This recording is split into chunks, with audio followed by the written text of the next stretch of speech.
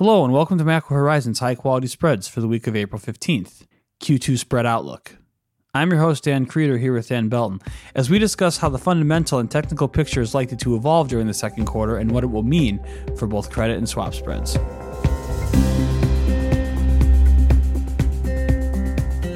Each week, we offer our view on credit spreads, ranging from the highest quality sectors such as agencies and SSAs to investment-grade corporates. We also focus on U.S. dollar swap spreads and all the factors that entails, including funding markets, cross-currency markets, and the transition from LIBOR to SOFR. The topics that come up most frequently in conversations with clients and listeners form the basis for each episode, so please don't hesitate to reach out to us with questions or topics you would like to hear discussed. We can be found on Bloomberg or emailed directly at dan.creeder, K-R-I-E-T-E-R, at bmo.com. We value and greatly appreciate your input. The views expressed here are those of the participants and not those of BMO Capital Markets, its affiliates, or subsidiaries.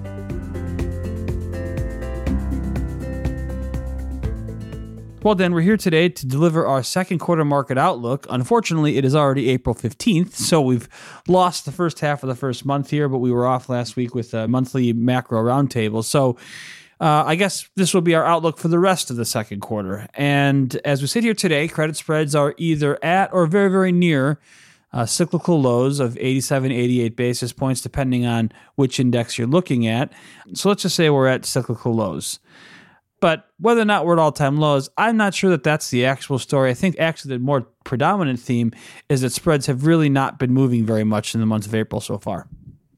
Yeah, so far there's been very little volatility.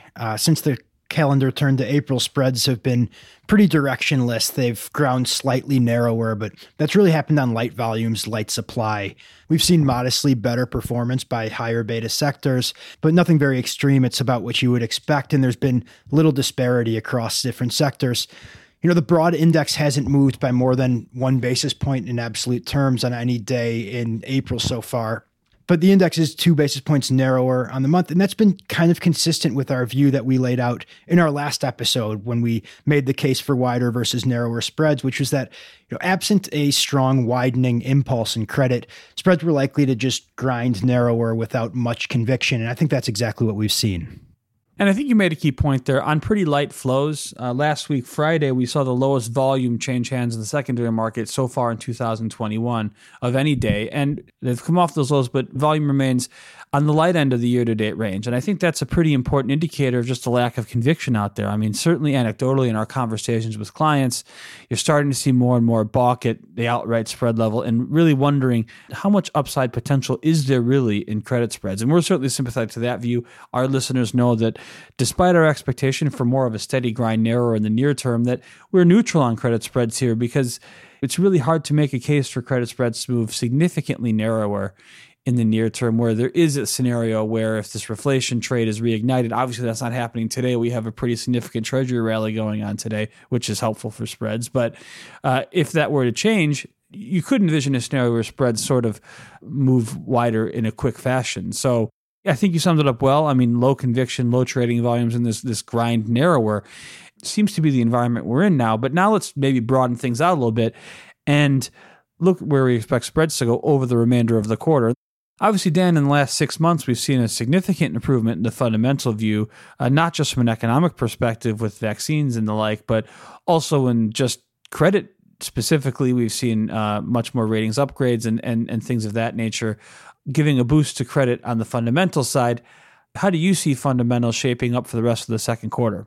Yeah, so there's been a lot of optimism priced in this year, and we don't see that changing very much in the second quarter. I think there will be short-lived bouts of, concerns over inflation and maybe some data misses to the downside, but it's likely that the data is going to continue to come in a positive manner, and it's unlikely that we're going to see a serious threat to this pricing in of a strong recovery. You talked about rating upgrades, and that's something we've seen fairly consistently over the past 6 months or so. And I think as a more positive business environment is priced into corporate debt, credit concerns are going to remain very low. And obviously that's going to be positive for spreads. But the question to me is how much of this is already priced in and how much more can fundamentals really drag credit spreads narrower? That's certainly the key issue in my view as well. And I just don't think we're going to get that kind of clarity over the rest of the second quarter. Even looking just domestically, the expectation here is that the majority of adults will have at least one vaccine shot by May. But if that leads to, there's a 2-week waiting period after each shot. So if that means that, things quote unquote go back to normal maybe in June, at the earliest, we're not going to have any data to measure the strength of the economic reopening before July at the earliest. And then even at that point, we're still going to be trying to gauge the impact that stimulus has had. At some point, stimulus is going to fade. Ostensibly, the $1.9 trillion package passed by President Biden in the beginning of the year is likely the last stimulus program unless an infrastructure program goes through. So there's going to be some transition away from stimulus into the regular economy. I guess, just cut to the chase. What I'm saying here is that we're really not going to be able to know how strong the economic recovery is here during the second quarter in either direction. So it's difficult for me to see how you're going to have a lot more optimism price in, which would be higher rates and likely higher spreads. But at the same time, I don't see how that optimism is going to fade, which would maybe be more supportive of spreads as we descend back into the yield grab type environment. In fact, if Treasury rates do move significantly lower from here, it would likely be because, quote unquote, something happened. We've seen some bad news on the vaccine. Obviously, around the world, the vaccine rollout has been very low. COVID cases have been very, very high in recent weeks. So if there is this flight to quality and rates move significantly lower, I'm talking back down to the 120 or below territory. Tough to envision credit spreads like performing in that environment. That's not a yield grab type of environment. That's flight to quality where spreads would typically underperform. So it's just hard to see a significant move either way, which leads to this neutral view that we've been maintaining for a month now. I think that's really from a fundamental perspective. That's the view that's going to remain mostly in place for the second quarter as we just sort of remain in this wait and see mode. And if that's the case, if fundamentals are neutral, then I think technicals are going to take on a lot higher of importance. And that's what we've been harping on for the past couple of weeks. And, now we said at the beginning of the podcast, we're down to the cyclical low in credit spreads or maybe at it. And I think a big portion of that has been an improvement in technicals. Obviously, the sell-off in Treasury rates has slowed down and actually gone the other way. We've rallied all the way from about 175 intraday, now down to 155 today. And also, investment-grade corporate supply has slowed significantly after the record pace of Q1. And on the demand side, we've seen consistent inflows into fixed income funds, investment-grade funds more specifically. Just this morning, we had BlackRock out with a $60 billion inflow in fixed income funds, $44 billion of which was in passive funds. So we've seen a pretty significant net improvement in technicals here in just the last month. And therefore, it's not really a surprise to see spreads at the narrow end of the trading range. My question now is, let's look at technicals, from a high level over the rest of the second quarter. And let's look at, IG and high yield and even the SSA market, because we've had, divergent technicals in all three of those markets that could really have an impact on the performance of each asset class. So why don't we start with the biggest, IGs? And Dan, why don't you give us an overview on what you're expecting in terms of IG supply for the rest of the second quarter and what's happened so far, actually? Yeah, so after a near record first quarter, it was the third heaviest quarter on record, only behind the second and third quarters of last year. Supply in the IG market has really slowed in April. So through 2 weeks, we've had just about $32 billion in issuance, and that's likely going to fall pretty well short of the forecast $100 billion for the month of April. We're expecting supply to come back later on in the month and the quarter, and we're still expecting about $350 billion in gross issuance in the second quarter. We are maintaining our call for $1.2 trillion in issuance over the course of 2021. And given the strong supply that we saw in the first quarter, we could see moderate issuance at times this year and still reach that target of a pretty heavy $1.2 trillion in supply. And we think that's what's going to happen. Now, moving out into the high yield market, it's kind of an interesting juxtaposition here, where high yield supply is still at or around record pace in April. I think as of this morning, high yield supply for the month of April is right around in line with IG supply. And you don't see that very often, just given the different sizes of those two markets. That's an interesting point you make on how heavy high yield issuance has been compared to IG. My question for you, though, is how have spreads performed given the divergent technicals in these two markets over the past couple of weeks? We've seen modest narrowing in both markets. I wouldn't say either one has outperformed the other. high yield spreads have rallied a little bit harder than IG, but that's probably to be expected given the continued improvement in fundamentals we've seen. So the argument there is that given the economic backdrop, we maybe would have expected to see high yield spreads outperforming a little bit more were it not for the divergent technicals. I think I can buy that story. So I guess the interesting question becomes, now that we have, such heavy issuance in high yield while IG supply is slowing down, how is this disparity going to be corrected? Are we going to see high yield supply start to slow down, or is IG supply going to pick up? Or can the divergence sort of be sustained for a while here? What are your thoughts there? Yeah, so that's the big question, I think, as it relates to the IG market. And you could make the argument that IG supply is going to remain quiet here for the foreseeable future, even if we don't necessarily buy that. But just for the sake of discussion, high yield supply has been lagging IG basically since the onset of the pandemic. It's been a couple months behind the IG market, just as it took a while for issuance markets to really reopen in high yield after the Fed stepped in as a backstop to the investment grade market. So you could see, as IG issuers have borrowed a lot of cash, you could see those cash needs being met in the high yield market just a little bit later than IG. I think that's a possibility. So to me, that comes off as sort of the optimistic case that, you just had stress conditions in the high yield market for longer than IGs, so they were just behind the curve. IGs have now raised the money they needed to raise, and high yield will do so in the weeks and months ahead, and then issuance in high yield will start to fall. Another way of looking at sort of the same phenomenon is also that because the capital markets reopened to IGs earlier than high yield, IGs were able to build up a much larger war chest of liquidity, to weather the economic storm that was coming from the pandemic.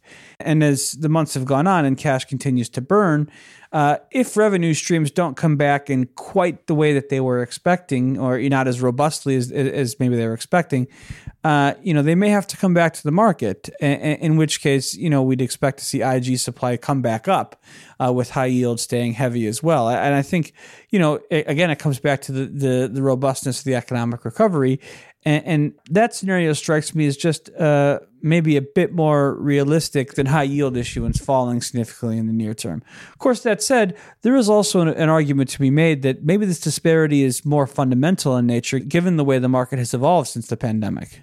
Yeah, Dan, I think that's a good point. And I think it's probably more likely that the slowdown in IG supply is probably more of just a blip in the radar. We might be making a little bit much out of just 2 to 3 weeks of slower issuance. Remember, IG supply in March was over 200 billion, which is the second heaviest on record behind last year. But moving back to your last point about fundamentals, it's possible that balance sheet management is playing a role here. There's still a fairly steep cost to fallen angel status, which keeps triple Bs probably somewhat wary of issuing a lot more debt. And that's one reason to think that this divergence could persist for this foreseeable future. The IG market is now mostly populated with triple Bs. We've seen a fair number of downgrades from A to triple B in the past couple months, and that's likely due to some extent to the tight spreads between triple Bs and single A issuers. But when you move further down the credit spectrum from triple B to double B, well, that's where it starts to become a little bit more costly. And so that could be partially to blame for the slower issuance. And then moving further out the credit spectrum, most of the issuance in high yields has come from the double Bs. And that's one reason to expect that this divergence could persist over time. You raise really interesting points about what the market is telling borrowers and what isn't valued from a balance sheet prudence standpoint. And I think you might be onto something there. So we'll see if this disparity continues for a while here. There's a couple takeaways. I think first, it goes to show the dynamic that you just laid out, but also that we should expect to see IG start to outperform high yield, even if we haven't seen that so far. IG supply has really just started to slow down, so it might take a little while for the disparity to really start showing up in spreads, especially given how much higher high yield debt trades over IGs in the first place. And just to also hammer home the point on the importance of technicals with spreads at such low absolute levels, I think it's worthwhile to spend a minute just talking about the SSA sector here, which is really a tale of two halves in the first quarter. We saw record pace of supply in January and February, and during those months, as that supply was digested, we saw spreads start to leak wider. But then in March, suddenly unseasonably very light issuance. We had just $12 billion worth of issuance come in all of March. And at the same time, March 2021 was actually the largest month of redemptions in the SSA market that we have on record. And combining those two factors, we had the most net negative issuance of any month in the history of the SSA market in our data. Obviously extremely supportive for credit spreads.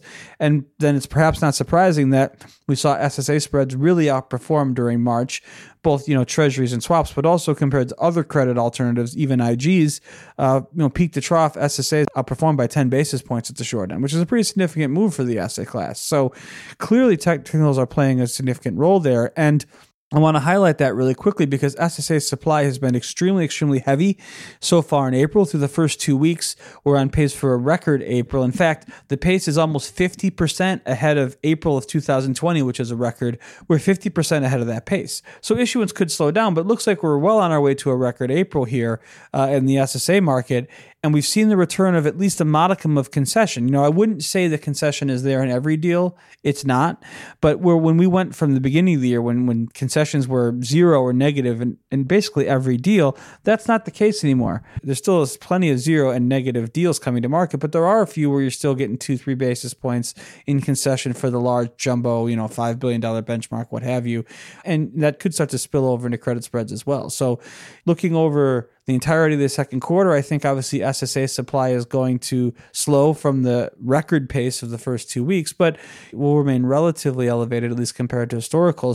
So, when you're looking across different asset classes for where you see the most supportive technicals right now, I think that's in the IG space. So we've been favoring this credit barbell strategy with SSAs at the top of the credit curve and then looking down the triple Bs. I think that the attractiveness of the SSA sector has gone down a little bit in the last couple of weeks, both because of how much outperformance it's enjoyed, but also the fact that issuance is starting to come back. So, maybe looking to take some of the profits in SSA positions and implemented during Q1 and looking further out the curve towards triple Bs, where we think, for the reasons that Belton just laid out, triple Bs may need to exercise a little bit more balance sheet prudence, since falling out of investment grade still does have a punitive impact on borrowing costs, that supply might stay pretty low there in the triple B segment, and you still have at least, not a lot, but you still have some upward potential coming from economic reopening and optimism surrounding vaccines and things of that nature. So that's where we favor focusing investment, for the rest of Q2 based off of a very range-bound technical trading environment. Dan, one more thing to like about triple Bs here is we've talked a lot about how we're not going to get much clarity on the fundamental side of things this quarter. Well, in a continued sort of directionless trading environment, I think we could very likely see a yield grab take place here, and that would benefit some of the higher spread products. We would likely continue to see inflows into investment grade funds as we've seen for the past, pretty much 52 weeks at this point. That would likely just lead to more spread compression. Yeah, well, today's Treasury move, I'm looking at Bloomberg now, it just continues unabated. That would certainly lend credence to the notion that we could have a bit of a reach for yield in the second quarter. I'm not convinced yet, but this Treasury rally has surprised me from the get-go, so maybe we will settle into a bit of a lower rate environment than I was personally expecting. Okay, Dan, so quickly before wrapping up, I think we should at least take a moment to mention swap spreads. We've had quite the move narrower here in the last, just week and a half. Spreads are 2 to 6 basis points narrower across the curve, led by the long end, which are touted by 5 or 6. And, in terms of drivers, it's sort of hard to find one. I don't see much that's changed on a fundamental perspective that would indicate spreads should be narrowing this significantly. I mean, I've heard the argument that it could be convexity hedging related. At least up until today, I wasn't buying that. Today, obviously, makes you think twice about it. But still, I don't think the move narrower has been sufficient to really unleash a lot of convexity hedging. So to me, it seems like the move is more technical in nature. Yeah, I agree. It seems like maybe it was the case that given the severity of that sell-off in Treasury yields, the widening in swap spreads might have been a little bit overdone, and this move we've seen narrower could have been something of a reversal of that widening. I think that's probably a factor, but might not explain all of the narrowing we've seen. Well, to that point, I want to highlight, we talked about earlier in the podcast how heavy SSA supply has been. And SSA supply in particular can have a pretty important impact on swap spreads, given that all SSA supply is swapped and it comes in the 10-year sector or shorter. So, certainly supply has been more heavy than expected. and dealers might still be working off some of that exposure. And now look at where we are in the earnings cycle. The big U.S. banks will be coming out of blackouts here. Actually, starting today, we see J.P. Morgan in the market with a jumbo deal this morning, and other domestics likely to follow. So it's just likely to me that there's this technical buildup of issuance-related receiving that has likely pushed swap spreads lower, and also in the process probably rinsed out a couple speculative longs. And also, it's worth mentioning that bank HQLA holding periods are typically about 3 months. So, 3 months ago was January when swap spreads were much narrower. And so we might be starting to see some profit taking in some of those bank trades enacted in January that would likely be significantly in the money, especially given where swap spreads were toward the upper end of the range and starting to come in. There may have been some profit taking there for fear of missing the boat. So it's been somewhat of a self-fulfilling prophecy, started by issuance, and then some of those other factors also playing a role in the narrowing. But I think the important point is, from a high level, last Tuesday in our written work, we actually recommended looking to sell swap spreads. And our long-term view has been we preferred wideners. But early last week, when spreads hit the upper end of the year-to-date range, it was like, okay, maybe it's time to take some profit here on that position, because no matter what, the outlook for swap spreads is likely to be range-bound with short rates, still anchored by the Fed at very, very low and unlikely to move significantly from there. So you just have to, play the range and buy at the lows and sell at the highs. So if that logic applied last week when we were at the top of the range, I think we can apply the same logic in reverse this time. Spreads have now reached the low end of the year-to-date trading range this morning on the back of what we think is a pretty technical move. So, looking to set longs in swap spreads here would likely prove to be a profitable trade at current levels here, just given the sharpness of the move we've seen in the past week and a half. That said, the wild card out there remains SLR. We know the Fed is working on a permanent rule addressing the SLR. We don't know what that is, and it could either influence swap spreads upwards or downwards, depending on what is ultimately exempted from SLR calculations. But, what's going to be exempted and the timeline for that rule remains extremely uncertain. So, that could definitely change the range. But setting that aside for now, I think range-bound trading and looking to add at current levels after the technical move is a good idea. Dan, anything else you think we should mention before wrapping this episode up? No, I think that covers it. Thanks for listening to Macro Horizons. Please visit us at bmocm.com/macrohorizons. As we aspire to keep our strategy efforts as interactive as possible, we'd love to hear what you thought of today's episode. Please email us at daniel.belton, BELTON, @bmo.com. You can listen to this show and subscribe on Apple Podcasts or your favorite podcast provider. This show is supported by our team here at BMO, including the FIC Macro Strategy Group and BMO's marketing team. This show has been edited and produced by Puddle Creative. This podcast has been prepared with the assistance of employees of Bank of Montreal, BMO Nesbitt Burns Incorporated, and BMO Capital Markets Corporation. Together, BMO, who are involved in fixed income and foreign exchange sales and marketing efforts. Accordingly, it should be considered to be a product of the fixed income and foreign exchange businesses generally, and not a research report that reflects the views of disinterested research analysts. Notwithstanding the foregoing, this podcast should not be construed as an offer or the solicitation of an offer to sell or to buy or subscribe for any particular product or services, including, without limitation, any commodities, securities, or other financial instruments. We are not soliciting any specific action based on this podcast. It is for the general information of our clients. It does not constitute a recommendation or a suggestion that any investment or strategy referenced herein may be suitable for you. It does not take into account the particular investment objectives, financial conditions, or needs of individual clients. Nothing in this podcast constitutes investment, legal, accounting, or tax advice, or a representation that any investment or strategy is suitable or appropriate to your unique circumstances, or otherwise it constitutes an opinion or a recommendation to you. BMO is not providing advice regarding the value or advisability of trading in commodity interests, including futures contracts and commodity options, or any other activity which would cause BMO or any of its affiliates to be considered a commodity trading advisor under the U.S. Commodity Exchange Act. BMO is not undertaking to act as a swap advisor to you or in your best interests in you. To the extent applicable, will rely solely on advice from your qualified independent representative in making hedging or trading decisions. This podcast is not to be relied upon in substitution for the exercise of independent judgment.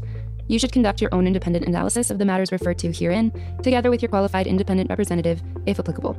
BMO assumes no responsibility for verification of the information in this podcast. No representation or warranty is made as to the accuracy or completeness of such information, and BMO accepts no liability whatsoever for any loss arising from any use of or reliance on this podcast.